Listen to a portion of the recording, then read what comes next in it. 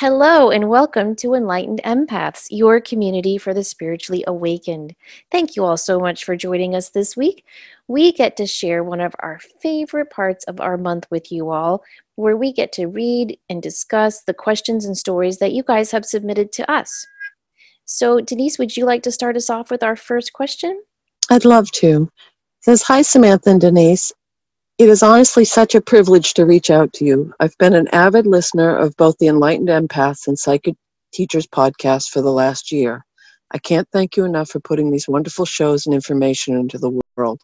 I must admit they've helped me through what has been a pretty difficult year.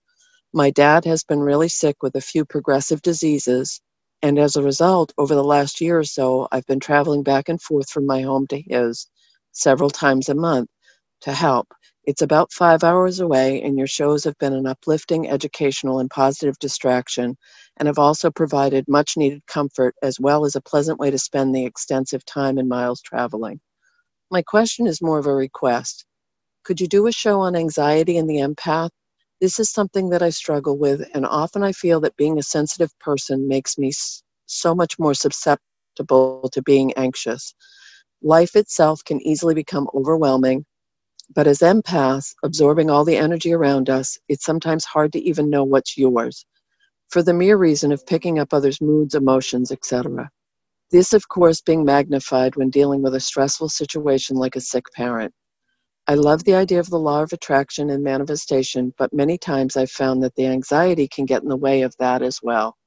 I would personally love it if you guys could cover this topic and perhaps how it can be coped with and redirected, as well as its relation to manifestation.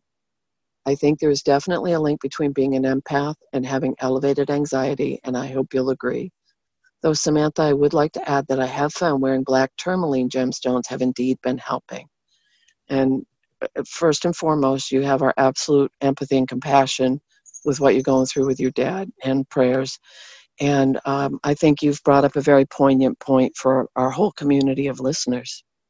I agree. I think that, first of all, anxiety and the empath is a great show topic, so please look for that coming up in our spring line of shows, because that is something we all deal with, whether you're an empath or not.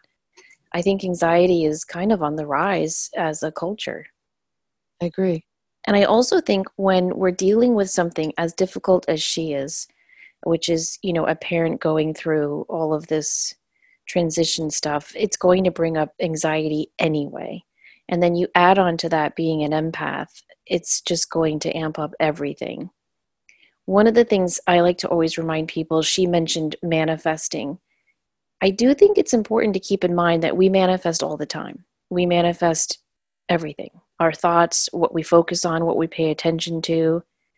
And so if you are focusing on your anxieties, it doesn't mean you're going to manifest those anxieties. Because what is manifested is what has the strongest energy, the strongest emotion to it. And fear is not the strongest emotion. Love is. So I just want to kind of, calm any worries she has that she's going to manifest her anxieties. You will manifest more anxiety if you focused on your anxieties, but you're not going to manifest what you're feeling anxious about. I think that's really important to consider. Manifesting is based on the emotion that is strongest, and just keep that in mind. Fear is not a strong emotion. It's like a bully. You know how bullies look strong and they look big, and then you stand up to them and suddenly you realize their bark is bigger than their bite? It's kind of how fear is. And so some of the things that I would recommend is to really focus on meditation. And I don't mean you have to sit there and, just breathe and all of that. I mean visualization meditation. So if she could spend 5 minutes in the morning where she just sits and mentally walks through her day as she wants it to go. And I'm talking nitty gritty stuff. I mean, like, mentally visualize this drive and see it going effortlessly. Cars moving out of your way, no traffic, no issues, getting there with a breeze and on time. Visualize walking into work and everyone greeting you and saying, "Hey, it's so good to see you." Visualize your boss shaking your hand and patting you on the back, having lunch with friends, meeting new people. eating a good lunch. So, I mean, really visualizing every aspect of your day down to the minutia and seeing it going splendidly and smoothly. That is going to really start to direct the course of your emotions throughout your day.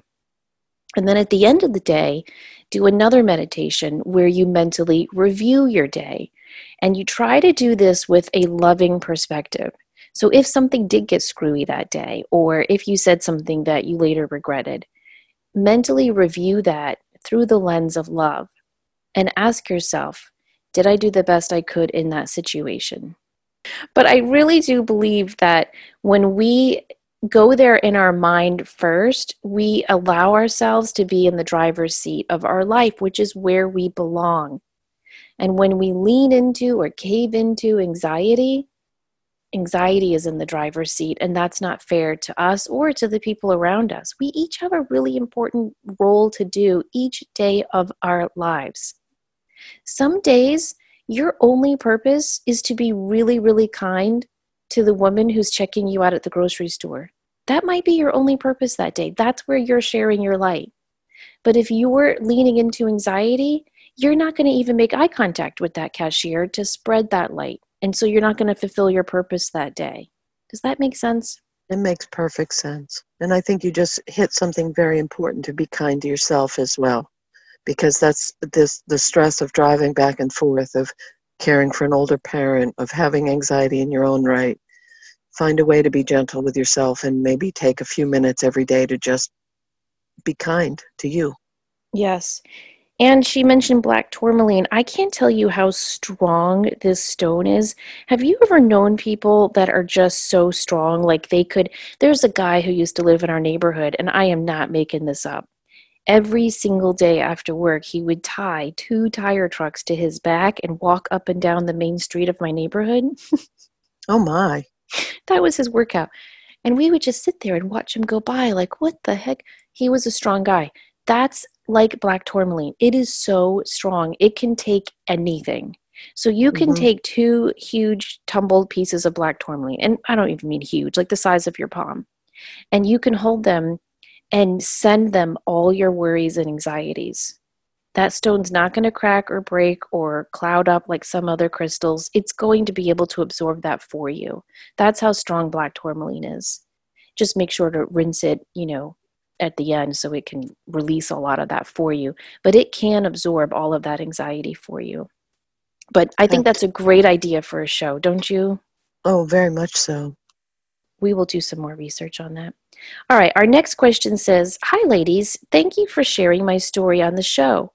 I'm the one who wrote the letter to my narcissistic mom and didn't hear back from her. Do you remember that? She wrote her mom the letter telling her everything, and the mom didn't respond." Yeah, that was so sad. I know. Been there, done that, right? Mm-hmm. After spending lots of time soul-searching and meditating on cord cutting and surrendering, I thought you might be interested to know that I decided to ride it out and let my mom reach out to me. Good for you. She waited until about 2 weeks before Christmas, but she did message me. It turns out that she never read the letter I sent. Okay, Denise, when I read that, in my head, I went, bullshit. I think she did read it, but couldn't own up to it. That's just my humble personal opinion. She has decided to just pretend like nothing happened, and she is refusing to admit or acknowledge anything. Wow, what a shock. Narcissists never do that. So after giving it lots of consideration, my husband and I decided to make the 2-hour journey on Christmas Day to spend time with my family and see her. She was very civil and nice to us and gave us so many presents. We managed to spend over 4 hours with her, and for the first time in a very long time, I was able to drive home without feeling like all my energy had been sucked out of me. I almost always feel sadness, disappointment, confusion, and anger after being around her, and I just didn't at all this time.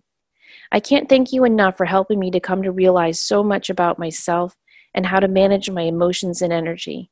I know I mentioned it in my last email, but I'm also so grateful I found your podcast and discovered the episode about being the child of a narcissist, because I would probably still just be wondering if she's crazy or if it's my fault that we struggle with our relationship. You're right. Just discovering what I'm dealing with was half the battle. I'm taking the high road and choosing not to dwell on it anymore or engage with her unless she initiates it. Daily meditation is truly helping me to stay grounded, and the power of surrender has been essential for working to get past all of this. Thank you, and I hope you have a happy new year. Wow. Thank you for sending that. That is a beautiful, beautiful note, because so many of us have struggled with, if it's not a narcissistic parent or partner or coworker, but it comes back to self-care, setting boundaries, meditate, realize what's yours to own and what isn't. I am so excited for this person.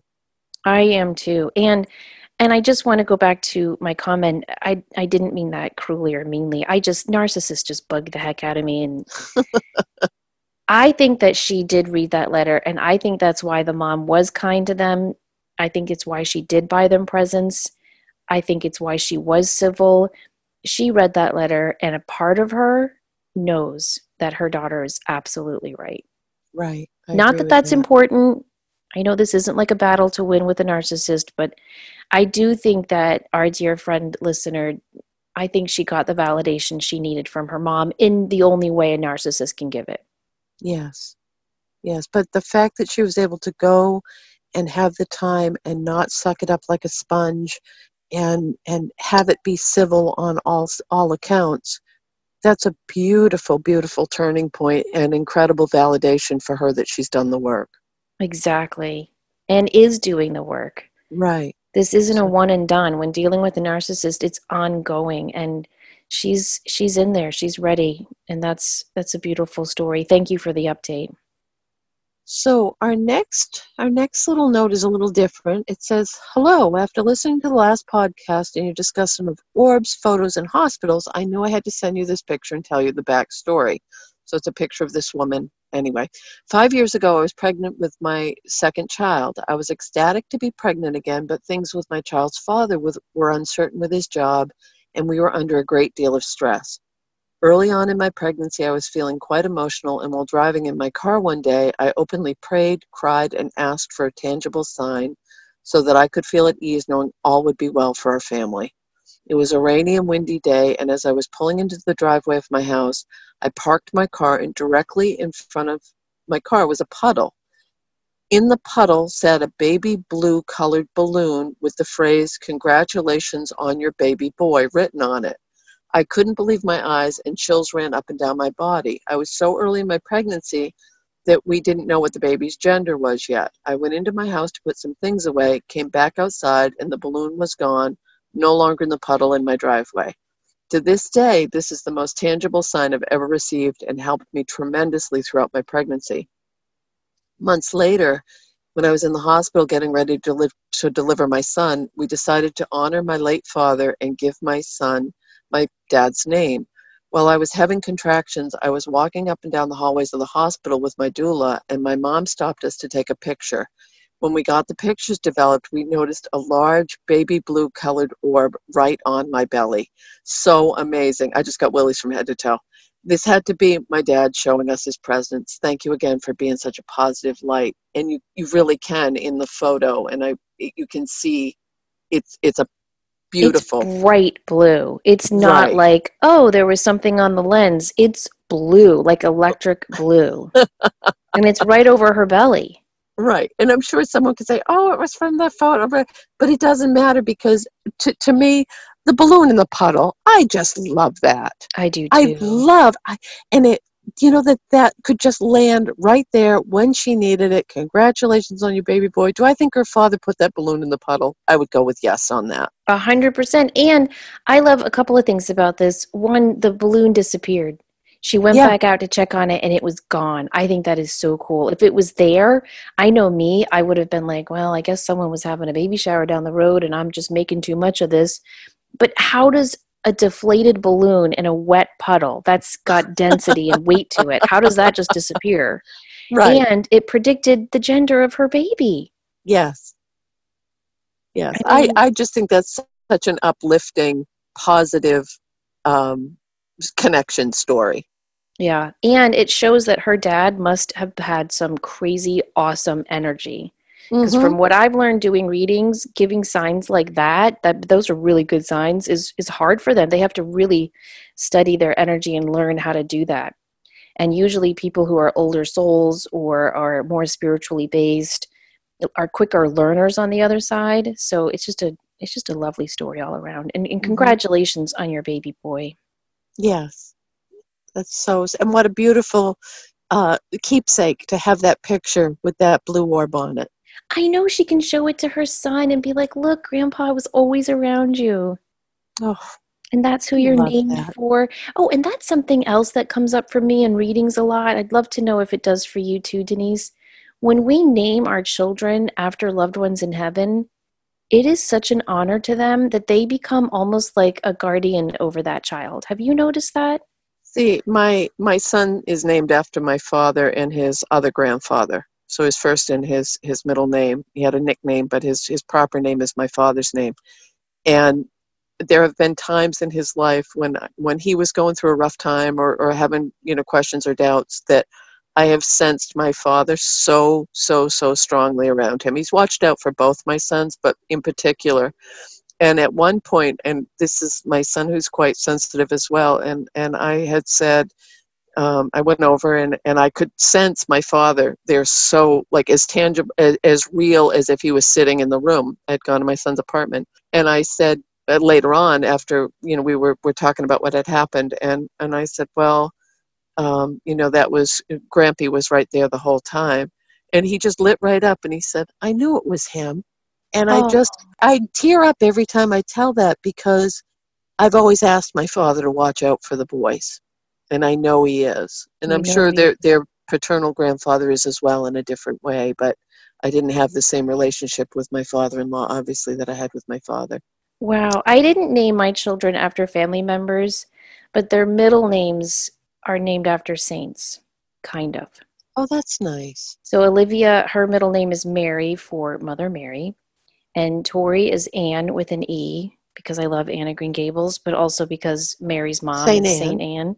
Yeah. And then Chloe, I named her after the goddess Sophia.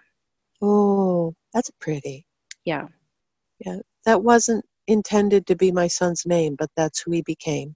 So Oh, it's interesting again, how that works. that proves my belief. I believe that children, especially children who are spiritually in tune to their moms in utero, I believe they name themselves. Yeah, Because none that's of my very three cool. girls' names were names I ever, when you're a little girl and you're playing games, who are you going to marry and what are you going to name your Barbies? And those, I never had those three names picked out. I had different names picked out that I was sure of. And then with each pregnancy, a name would pop into my head in really cool ways. Right. Very cool though, isn't it? And then Yes. that's we had talked about doing a show later on names and numerology, and it'll be fun to kind of play with that a little bit. Yeah, I'm excited for that show. All Me right, too. our next question says, hello, just wanted to say I really enjoy your podcast and I listen to Psychic Teachers as well. Thank you. I was just wondering what your thoughts are on the 16 personality types, the Myers Briggs. I am an INFJ, which is me to a T. It is the rarest of the 16 personality types, making up only 1% of the population. It explains why I never really felt like I fit in and that I was different than everybody else. It explains why I've always wanted a career with meaning and purpose. I like deep conversations and hate small talk. I'd rather have a few close friends than a lot of fake ones. It's why I hate cruelty of any kind, why I am an empath and can feel others' emotions. It's why I think with and make decisions using my intuition and emotions. It explains why I sometimes can be mistaken for an ambivert, but really am an introvert. It's why I need my alone time. It's why I have trouble communicating. When asked something on the spot, I can't answer because I need time to process. But give me a paper and a pen, and then I can get out what I really want to say. It explains why I love science and art because of my ability to use the right and left sides of my brain. It makes me wonder if we empaths are all this type. It would be an interesting topic for a podcast. We are the mystics, the healers, the most empathic of all the personality types. Wow. That's a really, really cool thing to think about. The Myers Briggs test is that personality test. A lot of kids have to take it in high school. Some have to take it in college. I know I had to take it in like a sociology class in college, and it's designed to help teach you what career you're best suited for. I took that thing so many times, Denise, and every time it said teacher, and I was like, son of a bitch, I don't want to be poor. But that thing is always right. And wouldn't it be fun to be able to do a science experiment and ask all of our listeners to take the Myers-Briggs and tell us if they are an INFJ? Right. Or what? I'm sure that there's probably the top 3 or 4 that we'd all fall into. Yeah. Well, And I would like everyone to know that I have a new little reminder thing on my phone in my what is it called? My notes app, I think. And I write down all your recommendations now. I used to just try to jot them down on whatever piece of paper I was using that week for all my reminders, and then I would lose that piece of paper. So I am carefully jotting down all these show ideas, and we really are appreciative of it because we like for this show to feel like it's a co-creation with you all and us. So this would be yes, another great show idea. I'm so glad you brought that up, because that's the beauty of this, is that we really are a community. I mean, you and I host the show and we bring up the topics, but we want everyone to feel like it's theirs as well. Exactly. Okay, our next one. Hi, Denise and Samantha. First of all, I love your podcast and I'm so grateful for what you do. I've implemented a lot of the things you've taught or suggested in the past, and things have greatly improved in a lot of ways. That being said, I'm still struggling with my life at work. I'm a costume designer in the theater of a liberal arts college. While I love my job and the students who work with me, they can be a lot. Our shop is small and in the basement of the Fine Arts Center. We've tried to make it comfortable, peaceful, and happy environment, but these students come in with so much energy and emotion. How do I keep my sanity? I meditate, I put up shields, I bring in stones and sage the place. I don't know what else to do. I'm so exhausted at the end of the day, I just want to lay on the couch. I'm wondering if there is any jewelry or a combination of things that would help me. I feel like no matter what I do, I absorb anything around me and get overwhelmed and want to shut down. But I need to function. Any suggestion? Thanks again for everything that you do. And, I kind of sensed a familiarity with that, in that when I was working around teenagers or young adults, they're intense. They're all intense on an individual level. Whether they're quiet or loud or whatever, they're intense humans. Also, what's interesting is that age group is when, if you have a propensity towards being naturally intuitive or a medium or psychic or any of those things, it really goes off the charts in late teens, early 20s. So she's dealing with all of that emotion as well. Yeah, it's a lot. I would recommend the first word that popped into my head when I read this was grounding. I do Yes. think that she's doing all the right things, but grounding her energy throughout the day, taking little breaks to just walk around the office barefoot or go outside or just imagine tree roots coming down out of the base of her feet would be really, really helpful. And there are two crystals that I would highly recommend. One is zeolite. It's Zeolite. It's pretty common. You can almost always find it at Home Goods. You can just Google zeolite and click images so you'll know what to look for, but it's not that expensive. They grow in these little cluster formations. And zeolite has two jobs. One is to remove negative energy from the environment. So it's not necessarily, some stones are meant to lay on the body and remove energy from you. Like kyanite is really good for that. But zeolite is best for placing in a home or office because it'll just kind of like a vacuum cleaner suck out any negative, anxious energy from the whole environment. And then Mm-hmm. the other stone that works so great with zeolite is apophyllite, which grows naturally in these little pyramid formations. It's a little bit more expensive than zeolite, but you can just get one or two of the apophyllite pyramids. You can find them on eBay. I got a bunch of pyramids from eBay there. I found a little eBay seller, and all they sell are apophyllite pyramids. That was years ago, but I'm hoping they're still around because they were very, very good quality. Just always whenever you're buying crystals, read the customer reviews so that you know you're going to a good quality crystal seller. But many, many, many metaphysical stores will have apophyllite pyramids, and if they don't, you can ask them and they can order them for you. But those two stones together, like what would be really ideal is if she could get 4 apophyllite pyramids and put them in the 4 corners of the office, and then place a zeolite cluster somewhere in the center of that room where they are all, coming together and working. And also I would recommend, I wonder, since this is theater, I'm wondering if she could do some exercises with the kids to help them discharge some of their energy. That's an excellent piece of advice. Yes. I was so shy as a kid that in middle school, my mom made me take acting classes, and I was mortified. I really tried to resist going. It was the best thing she ever did for me. It helped me a lot. And one of the things we would do every afternoon that we met, we'd all hold hands, and she'd ask us to dump all of our energy into the middle of the circle. And then we'd shake all around, like just shake your whole body to shake out and disperse that energy. It was silly, but it was fun. Right. And it worked. And I think you're right. And that's also one last little thing is, as far as the arts will attract highly creative, a lot of very highly sensitive people are involved in the arts. So I just keep getting this visual of all of these like incredibly strong personalities and rays of energy coming into her space. And it's almost like a tornado of energy and color. I know. I mean, any time you're around that age group, it's going to be like that too. I wonder if she could also work with what she does for a living. Because if she's working with costumes, I wonder if she could just imagine wearing a costume of peace. Oh, that's true. I don't know. That's very true. Hi, Samantha and Denise. I have a question about mediumship or other psychic abilities as it relates to the natural world. I've been on a winding path trying to find my purpose in this life, going through school for engineering and spending 4 years at a nuclear plant before quitting because it was horrible for my spirit.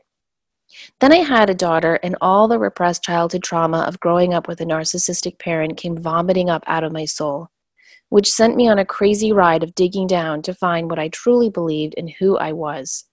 3.5 years later, I'm finally on this metaphysical path, and I feel more at home than I ever thought possible. I'm a strong intuitive and a deep empath, being called to learn things about Reiki, but I don't want to focus on these abilities on humans, but rather on the environment and agricultural fields. Is it possible to have psychic gifts specifically for the purpose of healing animals and plants? I feel this deep pull to help raise the vibration of my community through my efforts on the suburban farm, specifically the repurposing of waste food to feed hundreds of chickens, and in the thoughtful stewardship of land for the care of all living beings who might find themselves there. In a weird way, I almost feel like I'm supposed to be like a woo-woo Dr. Dolittle, but I can just feel that I'm missing an essential piece of the puzzle when it comes to communicating with them. Is that even possible? What kinds of teaching would even help with that? Have you ever encountered psychics or mediums who could channel these kinds of beings? I admit I feel a little nuts even trying to Google such a thing. Thank you so much for your insight and all you contribute to the world. Wow. Okay. I love this question because we need more people like her. Yes. And it is very much a thing. It's a huge thing. Yes. It is very, very much a thing. You can take whole classes and seminars and get certified in animal communication. There are wonderful resources. I just finished, I'll try to Google it while you're answering the question in a minute, but I just finished a book by Ted Andrews. You guys know I'm always recommending him. But he wrote this book. It's more of a biography of his life than even a how-to, but it's all about how he learned to get in touch with nature, plants, trees, and animals. So I think she would enjoy that. There's also that wonderful school in Scotland where they study the gardening. Findhorn. Thank you, Findhorn. And I believe they have online classes, but they also have wonderful books that are teaching tools as well. So I would recommend that she look into some animal communicators near or around her. There's one right by you. Is it Lauren Rainbow? No, she's not an animal communicator. She's an Oh, amazing medium, though. She who is is absolutely amazing. Danielle McKinnon is over that's my it. way. Yeah. That's it. Danielle McKinnon. That's right. And so she offers classes and has a great book on animal communication. But I just think there's great resources and a wonderful need for this. All right, I'm going Okay. to shut up while I research that book and Well, let you the guys. the other thing is, I think she's absolutely spot on with the agriculture, the healing the earth, the vibration of the plants. So many people are being drawn to plant medicine right now, to the energy of plants. They're living sentient beings in their own right, and we talked about that on other shows of eating organically. But I think personally, as empaths, whether you're a plant empath, or a medicine healer, or you have that grounded energy to work with plants, animals, physical stuff in the world, not just humans, that it's a different level but equal level of healing that needs to take place. And it also goes along with why so many of us are tapping into on my own personal aside, the sustainability, the take care of the environment. I mean, I've been on this path for a long time, and I also, this woman has my absolute love and respect for having been in such a science-based, being wired like an engineer, working in a power plant, and being brave enough and strong enough to step away from that world, because that is huge. And there must have been some real conflict with stepping away from such a linear, sequential place to something that's not quite as tangible. Yeah, it definitely takes courage, but thank God for all of us and on behalf of the animals that she's doing that because we need that. The book is called The Intercession of Spirits Working with Animals, Angels, and Ancestors by Ted Andrews. And I just got it in December for $7.26. So it's not even that expensive. Very cool. Yeah. And he has wonderful stories in there about really and truly learning to listen to trees and communicate with the Divic realm and feel connected to nature and animals. I think she'll enjoy it. Well, there's a book out, and I don't know the name, but someone else can Google this, about how they did all that research on the underground, like all the trees are connecting through the roots and they communicate.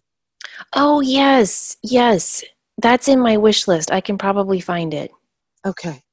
Um, are we ready for the next one? We are. Okay. Hi, Samantha and Denise. I recently received an energy healing session called Divine Touch Healing. The practitioner channels directly from God, and as I understand it, the whole point is to take you back to your first creation, to remember who you are, and to be able to heal old wounds still affecting you in your current life. I was told after this session that I was an angel here on earth. I was told that the anger, shame, and guilt that I carry in my life stems from shame and guilt from leaving the mother of the mother father, and anger from at one point feeling abandoned by the other angels. My world is rocked, to say the least. Apparently, it takes more than one session for you to remember these things. The practitioner was telling me about my feelings. I wasn't necessarily feeling them myself. However, the next day I was doing some self-Reiki and at one point was sobbing uncontrollably, feeling the guilt and sadness for leaving. I apologized out loud over and over again. I still don't remember anything, but those feelings were very real to me. I also felt an incredible sense of not belonging here, that I need to fix the way I left things when I came here. Please do not mistake this for any type of feeling that I intend to cause harm to myself, and that's not it at all. It's just an overwhelming feeling of wanting to go back and make things right. I was told that I came here on earth in this lifetime to heal. Maybe I'm supposed to make things right here and now. I don't even know what my question really is, just curious what your thoughts are on what happened to me, and do you know of angels here on earth? Do you know of the Mother, Father, God? Where can I learn more myself? Just really looking for anything that you have to say. I'm not sure if I'm going to have more sessions, but I probably will. My boss has been having weekly sessions for over a year and has said that they have made more of a positive impact on her life and opened up her gifts more than any other modality she's tried, and she's tried it all. I have some pretty strong feelings about this, so I'm going to let you go with this first. Okay. Well, the first thing I want to say is I just have two little warning flags. One, when the practitioner told her it would take more than one session to get the information out, Mm-hmm. that's usually a little red flag to me. Readers should never encourage people to come back like that. Don't you Right. agree? I agree. That was one of my caution. Yes. Yeah. And two, when she said everything was being told to her, she wasn't feeling it herself. Yes. Red flag. Red flag. Three, I don't know how true this is, but I was taught and I tend to believe that angels and humans are different species. Mm-hmm. Now, can humans act angelic and be like an earth angel? Sure. But I believe they are different creations. That's my personal aside as well. I see the angelic realm. Do I think that they're here to help us and guide us and protect us? Do I believe we all have guardian angels? Yes. And I don't know if this is my upbringing with that differentiation, or do I think that people act as angels on earth? Without a doubt.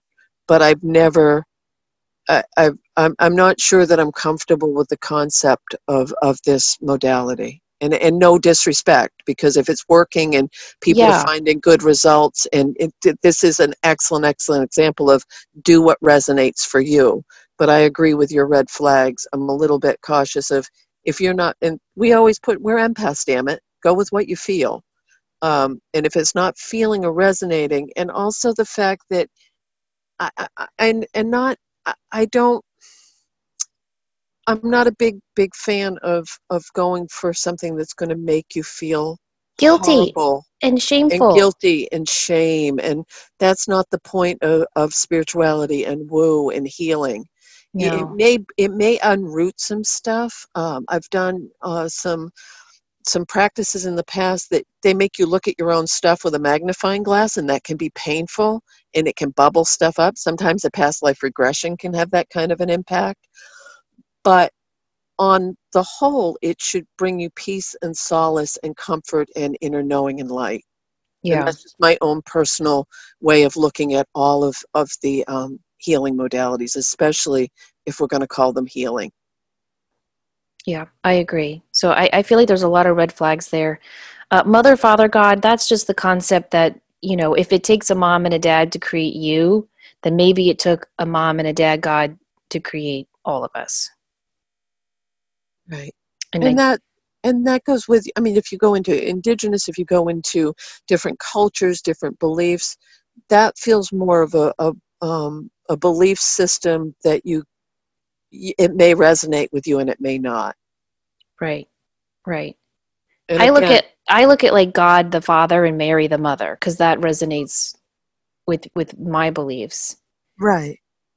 But again, like Denise said, you have to go with what feels right.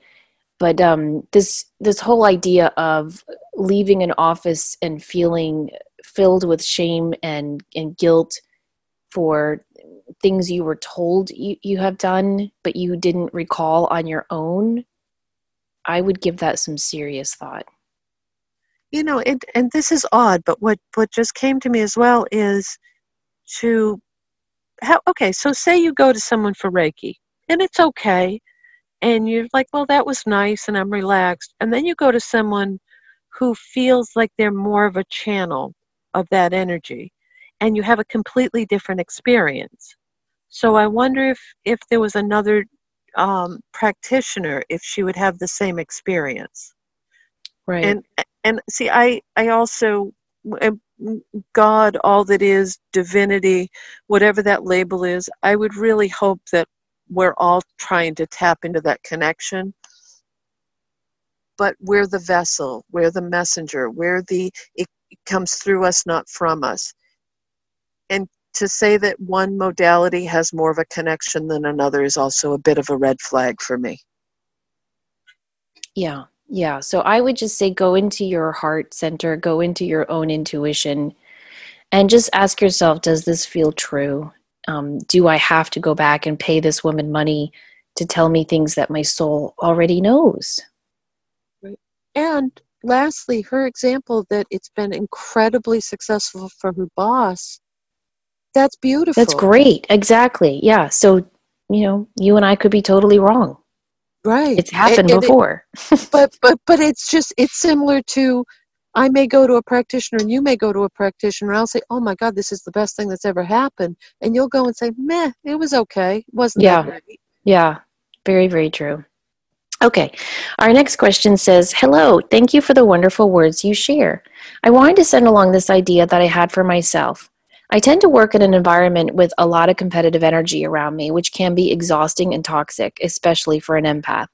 I wanted more affirmations in my life, but I don't do well with taping things to the wall or the mirror while brushing my teeth or using alarms on my phone, which got annoying and disturbed many meetings. So I repurposed a flower pot, took affirmations from everywhere, books, Pinterest, etc., that resonated with me, typed them up in a Word document, printed them out, cut them up, and put them in my clean flower pot.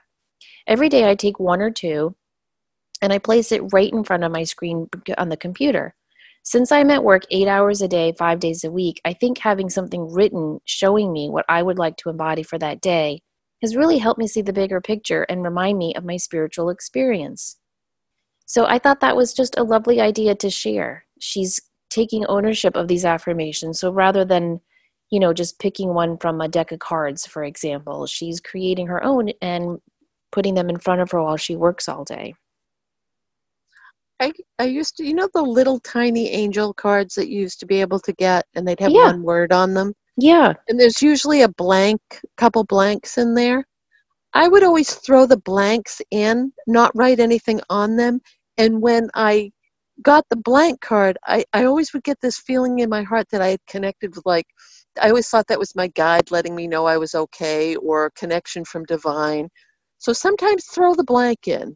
That's just kind of an aside. Yeah, and let your intuition lead the way.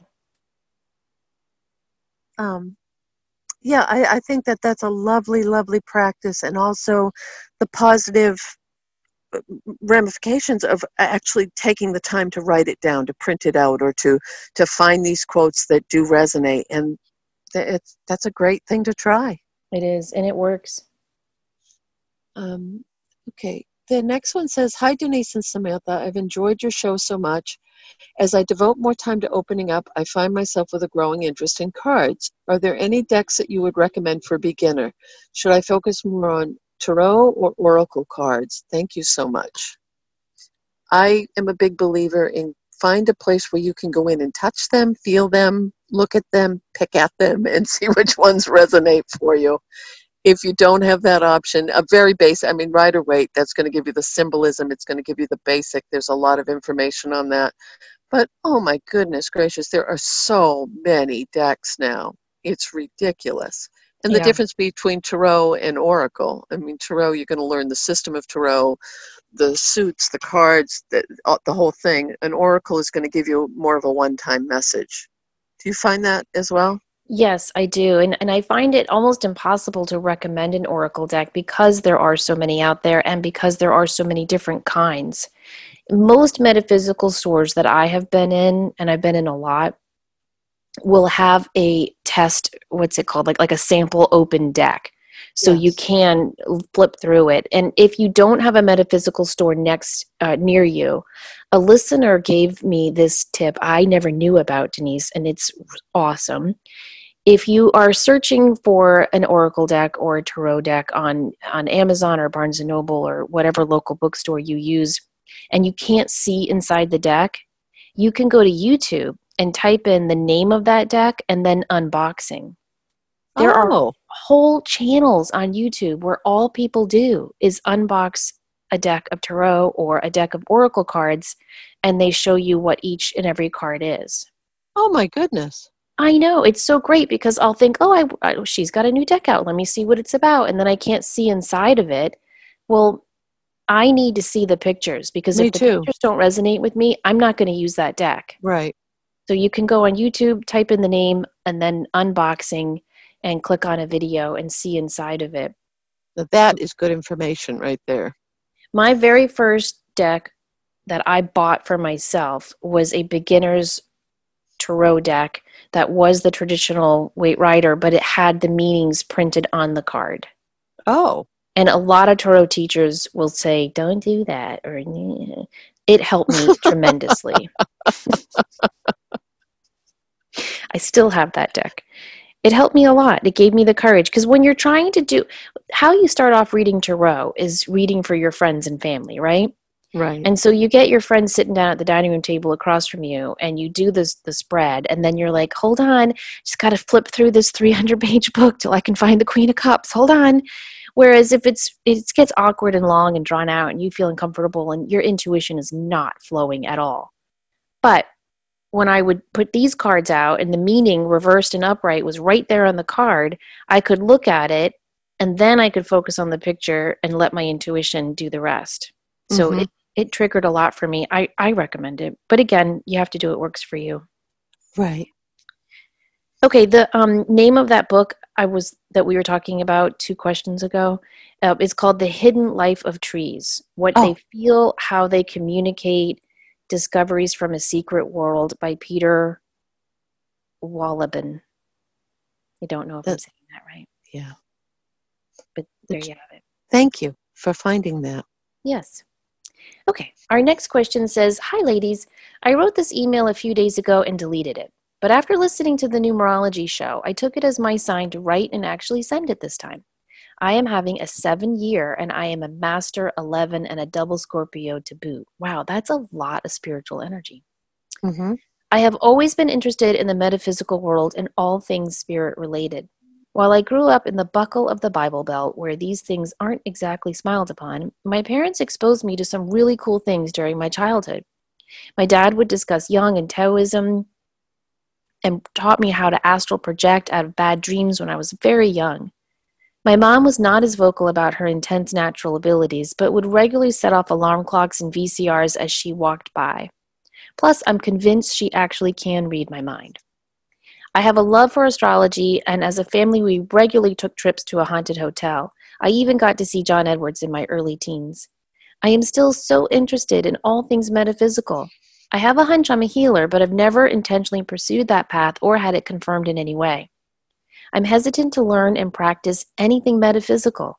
A number of years ago, when my mom started exploring more into this world, she had a bad experience in a group setting where, to her, it felt like someone was stealing her energy, and she ended up in the hospital with an irregular, painful heartbeat of sorts from a virus.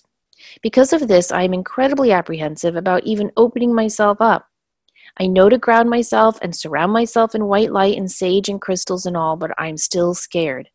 What if something bad or scary comes in, or heaven forbid, I see something in a mirror? What else can I do to protect myself? How do I know if I'm supposed to pursue any of this or if it's just a fun interest? Thanks, ladies, again for everything you do. Well, I think that's a really good question because it's one we all have to face and consider and look at carefully. I think I've said many times on the show that while I do kind of judge at least my religion for coming down so hard on all of this stuff, I also understand why they come down so hard on all of this stuff. Sure, there's the whole political thing, like if we open up, then we're not going to need them to intervene for us. But I think they also are telling us to stay away from this stuff as a way to protect us because there is negative stuff out there. There are negative people out there. And if you just jump into this metaphysical world willy-nilly without properly learning all of the techniques and studying your own in energy and asking for that protection, you could stumble into something negative. And so I don't ever want to be that airy-fairy person who's like, there's no such thing as anything negative. Hell is only in your mind. I really do believe there's negative stuff out there. However, I also believe strongly in the positive stuff out there, and love always wins. It always does. We have to remember that God gave us the gift of free will. So we can freely go to the toy store and buy a Ouija board and use it. That's our free will. However, we also have the free will to ask for protection. And the minute we ask for that protection, it is there. It is there. It is always with us when we ask. And so I would say to her, if you feel all these nudgings to go into this world, to explore your healing abilities, if you were born into this family that fostered such a wonderful seeker's mind, that's for a reason. And if you join a group and you feel there's someone, it only takes one, only one bad apple. You feel there's one bad person in that group, leave the group. I've done that. Haven't you, Denise? Mm-hmm. Yes. I joined You a have group. to honor that. You have to honor that. I joined a group. I really, really liked them a lot. It was small. There were like 6 of us, I think. We met for maybe 7 or 8 weeks. And then one of them started talking about seeing negative aliens around us. I was out of there so fast, I never went back. I Right. was like, nope, I don't want this. And so I think you're going to come across this again and again and again on your path. There are energy vampires everywhere, not just in the metaphysical world. They are all around us. But there are specific things you can do to protect yourself. We don't have time in this show to go into all of them. We have touched upon psychic protection many times throughout the course of this podcast, but you can read wonderful books on psychic protection. Dion Fortune's Psychic Self-Defense is probably my go-to, as is Ted Andrews' book on psychic protection. But there are new ones being written every day that are all filled with great information. However, I think the best thing you can do is pray into your day and pray out of your day and ask for that guidance and protection to be with you always, and it will be. That's beautiful. That is so beautiful. I Thank you. really have nothing to add to that. You covered it so lovely. Well, thank you. Do we have time for some more questions? Sure. I think we can do. We have a couple quick ones, I think. Hi, Samantha and Denise. I had a question about something peculiar that happened to me on New Year's Eve. I felt fine all day and night. At 10 p.m., I became really sick. It came so out of the blue with a fever and violent shivering. I haven't felt that sick in a while, and it really scared me. Then by midnight, the symptoms finally started to subside, and by the following evening, I felt back to normal again. The whole experience was bizarre, and I thought I would ask you ladies if you have any idea what could explain this. I went from a personal 9-year in 2019, which was pretty rough emotionally, to a 1-year in 2020. So maybe I had to clear some last-minute emotional, spiritual junk before I start the next cycle. Let me know what you think. My practical mind wants to say, oh, you had a touch of something. But I like, I think her explanation of release, because that was that whole time period with the eclipses, with the releasing, there was a lot of energy around the new year. And Yeah, there really was. Just really, but you know more about the numerology of it, so maybe you could give a little blurb on that. Sure. Well, 9 is called the garage sale year. And so it is the year that we release and let go of anything and anyone that is no longer serving us. And so it feels like this was almost like a last minute flush, excuse my wording there, but it's the only thing that's coming to mind, of just pushing the rest of anything that she was holding on to from that 9-year out to make way for her 1 year beginning in 2020. And a 1 year symbolizes a brand new chapter. It's like getting a new journal of all these unwritten pages on it. It's a year where you get to start welcoming in new people, new opportunities, new situations, new insights, new. But 9 years are wonder. Every year has its positive and negative to it. So there's a lot of positive to a 9-year. It's where things come full circle and you get to finally reap the rewards from all your hard work from the last 1 to 8 cycle years you've gone through. The negative side of the 9-year is it is a year of endings, sometimes losses, things wrapping up, and really releasing and letting go of beliefs and methodologies and relationships and ways of interacting with the world that are no longer serving us. But I also wonder, 10 p.m. is when she felt this. Don't you feel that everyone, wherever they are, if they're at a fabulous party or if they're just sitting on their couch in their jammies watching the ball drop with Ryan Seacrest, I feel like there's always this moment of sadness before the year ends where you think about all the people we've lost. You think about the loved ones that aren't with you. You think about all the intentions you had for the year that maybe didn't come to pass, there is that feeling of sadness that comes and goes on New Year's Eve, I feel. And I wonder if she was just tuning into that in terms of the collective conscious as well. That would make sense. That would make a whole lot of sense. Our new routine actually this New Year's Eve, I was down to one daughter. My other two were out at their own parties. But our new thing that we love to do is see if Anderson Cooper gets drunk.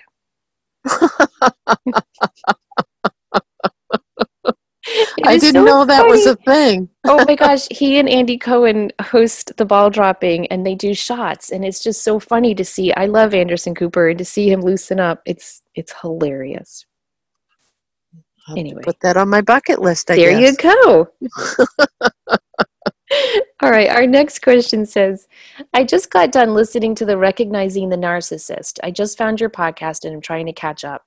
I'm wondering if there are any books for dealing with an ex who is a narcissist. My son's dad is one, and I still have to deal with him since we have a 13-year-old son.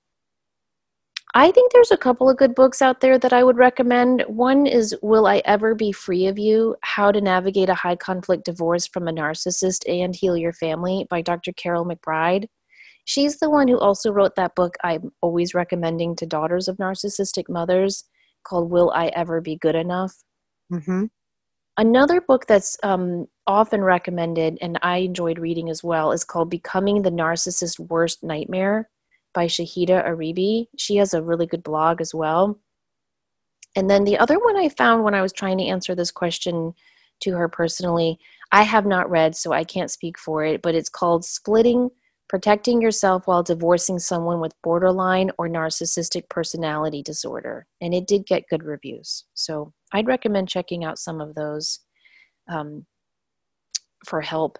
But I'd also recommend working through this with a trusted therapist, because I think it can be difficult to divorce a narcissist, especially one that you have to keep engaging, so you can't go no contact. Having a professional who's experienced with narcissism can be invaluable. Yes. And again, I just want to say, if money or insurance is an issue, you can always call a therapist and ask if they know of any counselors who work on a sliding scale. If you get the runaround or voicemail, you can always call your local Catholic social ministries. You don't have to be Catholic. They have a list of resources for people who can't afford therapist. That's very, very important. Again, it comes back to do what you need to do to take care of yourself in these situations and also to heal so that you can break that cycle. I would just love to, I would just love to share this last one if we have time. Our best for last. Okay. Hi, Denise. My beautiful Rhodesian Ridgeback and friend Orland tore out of the house New Year's Eve while the fireworks were exploding all around our home. He had jumped on the front door handle and managed to open it and run. As I roamed the woods and streets all night, calling him and literally bawling my eyes out, I kept thinking, please, Archangel Michael, protect him and bring him back to me. The night came and went, and no sign of Orland. I called pounds, vet offices, police, set out a Facebook alert, a pet safe alert, walked the woods and neighboring villages again and again. Nonetheless, I kept thinking, please, Archangel Michael, keep him safe. Later that afternoon, I received a call from the pound saying that Orland was there and was ready to be picked up. I was stunned to be greeted by not only the pound manager, but also a police officer. The officer proceeded to ask a ton of questions about where and when I'd gotten the dog, whether we were out of town on New Year's Eve and had left him in the care of someone else, and on it went. I lost patience with these odd questions and asked whether there was a problem. Had Orland caused an accident? Did anyone get hurt? The policeman assured me that all was okay, but he was confused that Orland's owner was a woman. He explained that he and his partner were patrolling in a town 16 kilometers away from my house New Year's night, and as they drove across the town's marketplace, they noticed a very tall man in a coat with a wide hood over his head walking alongside a big brown dog. They had noticed that the dog didn't seem to be on a leash or collar, so they turned around and drove back to the marketplace in order to speak to the man and remind him that it was mandatory to have a dog on a leash for safety reasons. However, when they got back to the marketplace, the dog was alone. No sign of the man. he had vanished. Can you imagine the look on my face? Of course, I wasn't about to say to the officer, "Oh, no worries, kind sir. I just called on my pal Archangel Michael to zip on out and find Orlin and keep him safe." That was certainly him. Nothing to see here. Keep moving, and a lovely day to you too. But just wow, and a million times over, thank you. In any event, Orlin is back, and I couldn't be happier or more grateful. Of course, we donated to the Pound and Police Force Association to show our gratitude after sleeping at the log for 2 days. Our four-legged friend is back to his usual self. I love, love, love that story. I Love do it. too. One of my favorites I've heard in a long time. Me Do you get too. I got willies every time I read this. I get willies. Oh, I do too, because again, as I was saying with the other listener's question, when we call on that protection, it really is there. No Yes. matter what time, and it doesn't matter, a million people could call on Archangel Michael simultaneously, and he would Yes. be there. And I always wonder, is it him? Is it one of his trainees? But I, physics is showing that bilocation, trilocation is actually possible. So I think he's able to be in many, many places at one time. right. And just also that for a lot of us, our pets are our family. They're part of the family. They're part of the herd, as we like to say. And they are watched over by angels. They are also watched over by our loved ones in heaven. And of course, St. Francis is also a wonderful person to pray to when you're asking about help for your animals and pets. But thank you so much for sharing that story, because it's just a great reminder of how there are so many different beings on the other side who are waiting to help us, to step in and give us the guidance, the help, the assistance that we are asking for. But because of that law of free will, we have to ask for it. Right. Very, very cool.